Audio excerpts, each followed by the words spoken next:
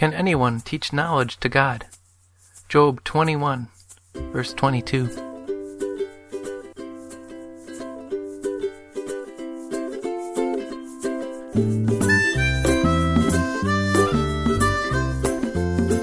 Welcome to Canaan Bound Podcast, a podcast designed to offer the Christian rest during life's journey.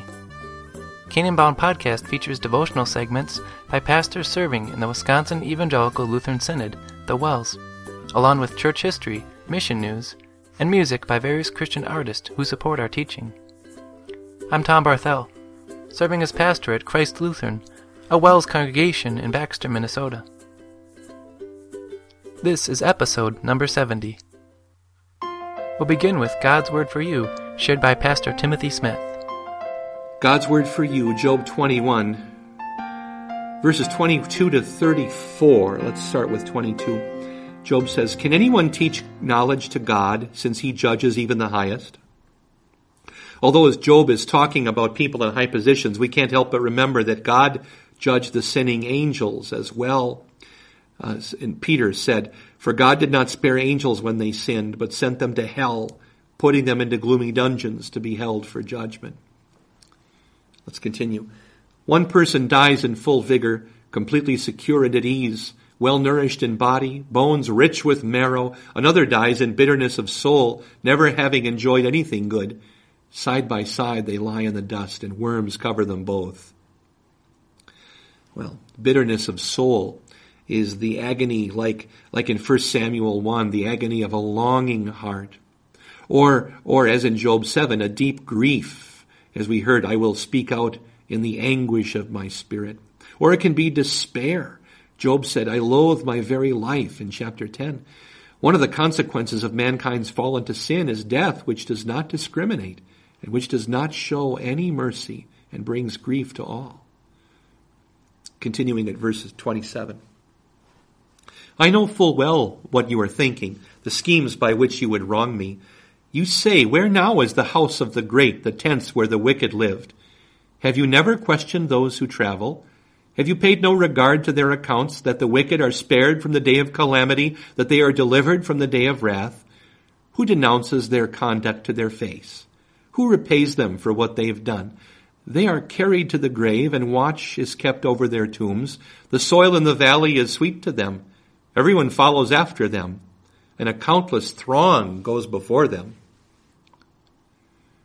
Well, what happens to those who have gone before us into death? Some teach that they wait in purgatory, but the scriptures know nothing of purgatory. Job's cry, "Have you never questioned those who travel?" is not about speaking to those who have died before us. Job is just talking about travelers in general. If anyone would ever think that they're in touch with the spirit of a dead loved one, they should run and run fast and run far. A spirit who claims to be a dead loved one and who tries to communicate with us shouldn't be given the time of day. It's either a demon imitating someone, or else someone's own mind is playing a trick. God has commanded us never to attempt to speak with the dead in Leviticus 19 and Leviticus 20, verse 6. Isaiah said, "Why consult with the dead on behalf of the living?" Isaiah 8:19. What we need to remember is that the time we have in life here on earth is our time of grace, the time we have in which to come to faith in Jesus our Savior. Let's look at verse 34. "So how can you console me with your nonsense? Nothing is left of your answers but falsehood."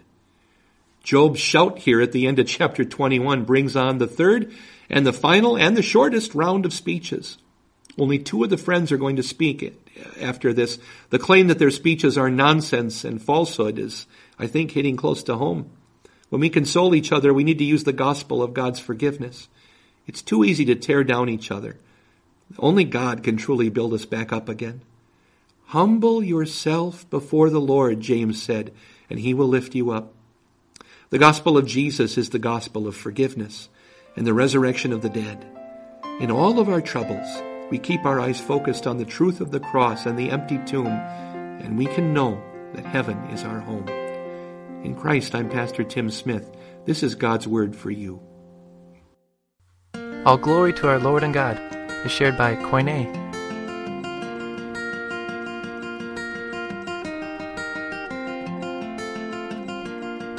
All glory to our Lord and God, for love so deep, so high, so broad. The Trinity, whom we adore, forever and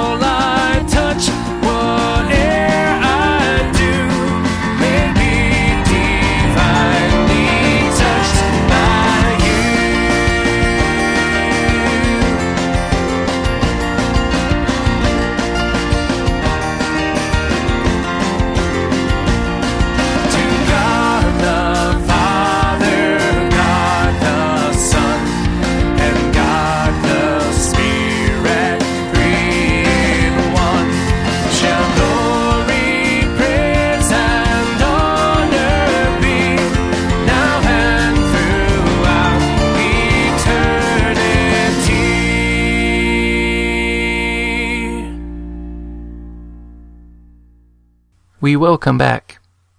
Genesis 22, 1-5. Sometime later, God tested Abraham. He said to him, "Abraham." "Here I am," he replied. Then God said, "Take your son, your only son, whom you love, Isaac, and go to the region of Moriah. Sacrifice him there as a burnt offering on a mountain I will show you." Early the next morning, Abraham got up and loaded his donkey. He took with him 2 of his servants and his son Isaac. When he had cut enough wood for the burnt offering, he set out for the place God had told him about. On the 3rd day, Abraham looked up and saw the place in the distance. He said to his servants, "Stay here with the donkey, while I go over and the boy go over there. We will worship, and then we will come back to you." Was Abraham cold as stone? Why was he so heartless and emotionless that he could even consider carrying this out? Sacrifice his son. It's striking to note that he didn't hesitate at all. There was nothing to deliberate. If God wanted him to do this, he would do it. He loved the Lord more than his precious Isaac. And you can be sure he loved Isaac. You can be sure this weighed on his mind more than any father's actions for any son. But he did it, and without hesitation, early the next morning. How often don't you see that God calls you through his word to do something, and maybe you sometimes delay, or hesitate, or just weigh in your mind just how much do you really think you should do it? Could I just maybe do something easier, Lord? Could I put it off for maybe a few days? I know that's what you want, God, but you see, Abraham's excuses are absent from this account. He didn't need any, nor do we when God commands. Why didn't Abraham hesitate? Something about his word to his servant reveals why he wasn't going to hesitate. "Stay here with the donkey, while I and the boy go over there. We will worship, and then we will come back to you." I don't think Abraham was lying here. Abraham truly believed God would not let him walk away from the act of sacrificing his son, with a dead son in the end. We will come back. The writer to the Hebrews affirms this. By faith, he reminds us, Abraham offered up his son and was willing to go through with it. And why was Abraham willing to embrace all this? Because he was willing to embrace God's word and follow it, because he embraced all of God's promises. God promised that his offspring would come through the boy Isaac. God promised that the world would be blessed through Isaac. And so Abraham knew God would still work for all good. The writer to the Hebrews states, Abraham reasoned that God could even raise the dead. Nothing can get in the way of God's promise, so there's no reason not to follow God's word. That's the faith we have too. We have faith in the same God as Abraham. It is knowing that the Lord's will is always best because his promises never fall to the ground, even if he has to overturn death itself. And he did this. Abraham's faith wasn't misplaced. He did send one who would bless the whole world. The one born from the line of Abraham, the line of Isaac, was the Christ. Jesus is the fulfillment of all of God's promises. His Son came into this world to make good on the greatest promise and defeat death. And not even death could hold back the fulfillment of this promise. Nor will it hold back the promises that are yours in Christ. He did raise his Son back to life. Why hesitate? We are bound for glory. Freedom in Christ is shared by Pastor Mark Falk. Galatians 5:13-15, self-indulgence. You, my brothers, were called to be free, but do not use your freedom to indulge the sinful nature. Rather, serve one another in love. The entire law is summed up in one single command: love your neighbor as yourself.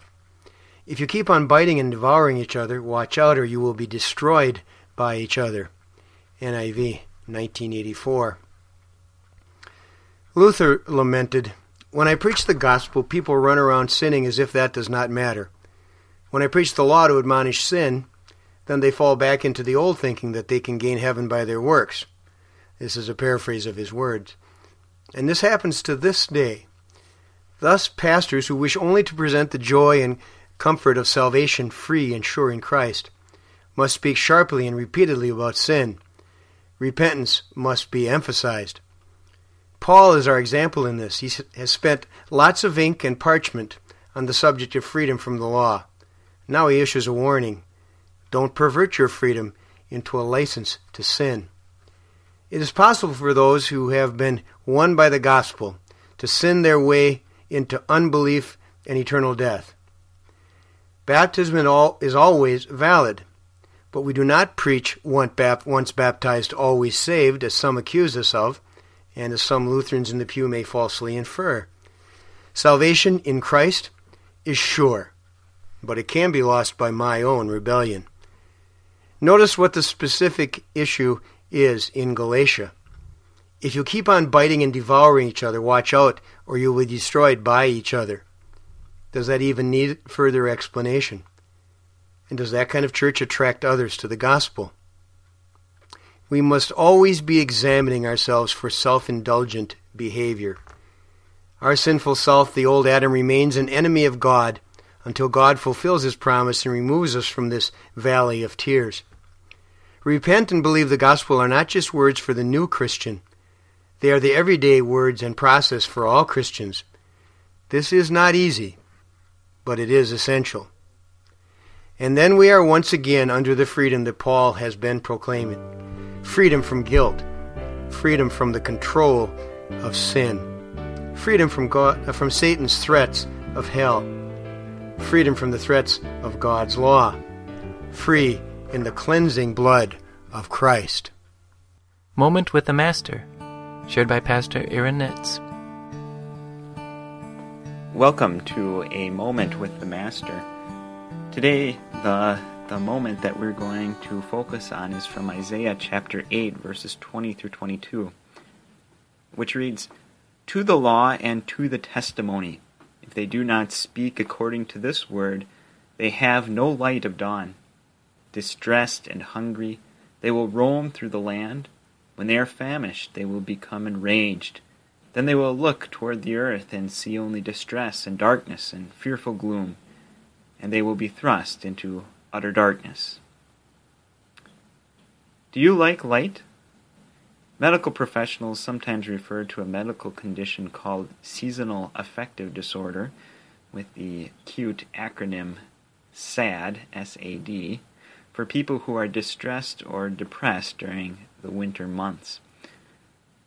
Apparently, professionals don't know very much about it other than that those who suffer from it are particularly sensitive to light or the lack of light.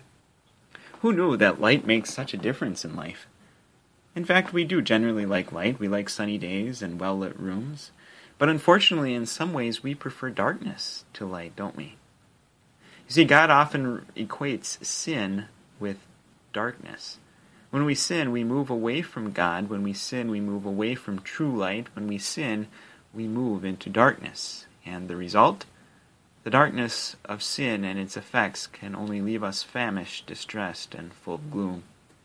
But thank the Lord, He doesn't leave us in the dark. In love, God sent true light into the world, indeed, the light of the world, Jesus, His Son. Jesus, who took the punishment of our dark sin in His body. Jesus, whose death on the cross on one dark day paid for your sins in full. Jesus, whose light shone forth as He rose from the dead, proving that forgiveness, life, and salvation are yours. And where do we see this light? Yep, in the law and the testimony, our passage says. In other words, in the Bible. God's Word is your true light that drives away the darkness of gloom and distress in this dark world. I'm enjoying the light of God's Word, and so are you. May the Lord bless and keep you this week. We'll close today with a song by Koine. Oh, bless the Lord, my soul.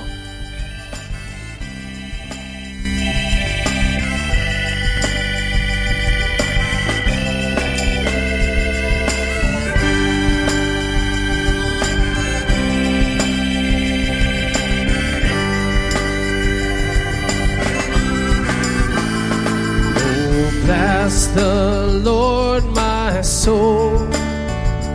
Let all within me join, and take my tongue to bless His name, whose favors are divine.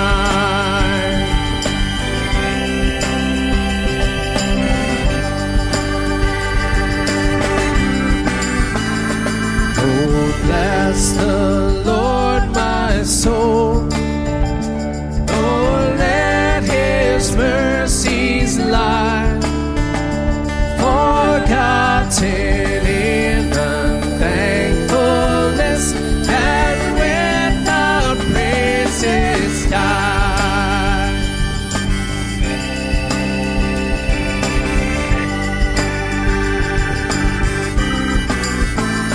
'Tis He forgives my sin, 'tis He relieves my pain, 'tis He that heals my sicknesses and makes me young again.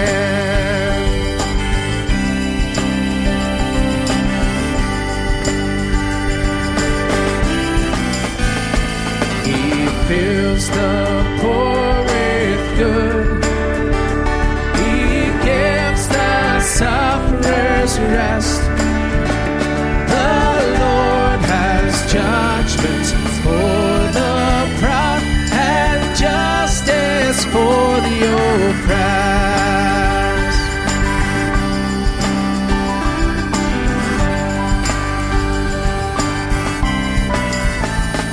His wondrous works and ways He made by Moses known, but sent the world His truth and grace by His beloved Son.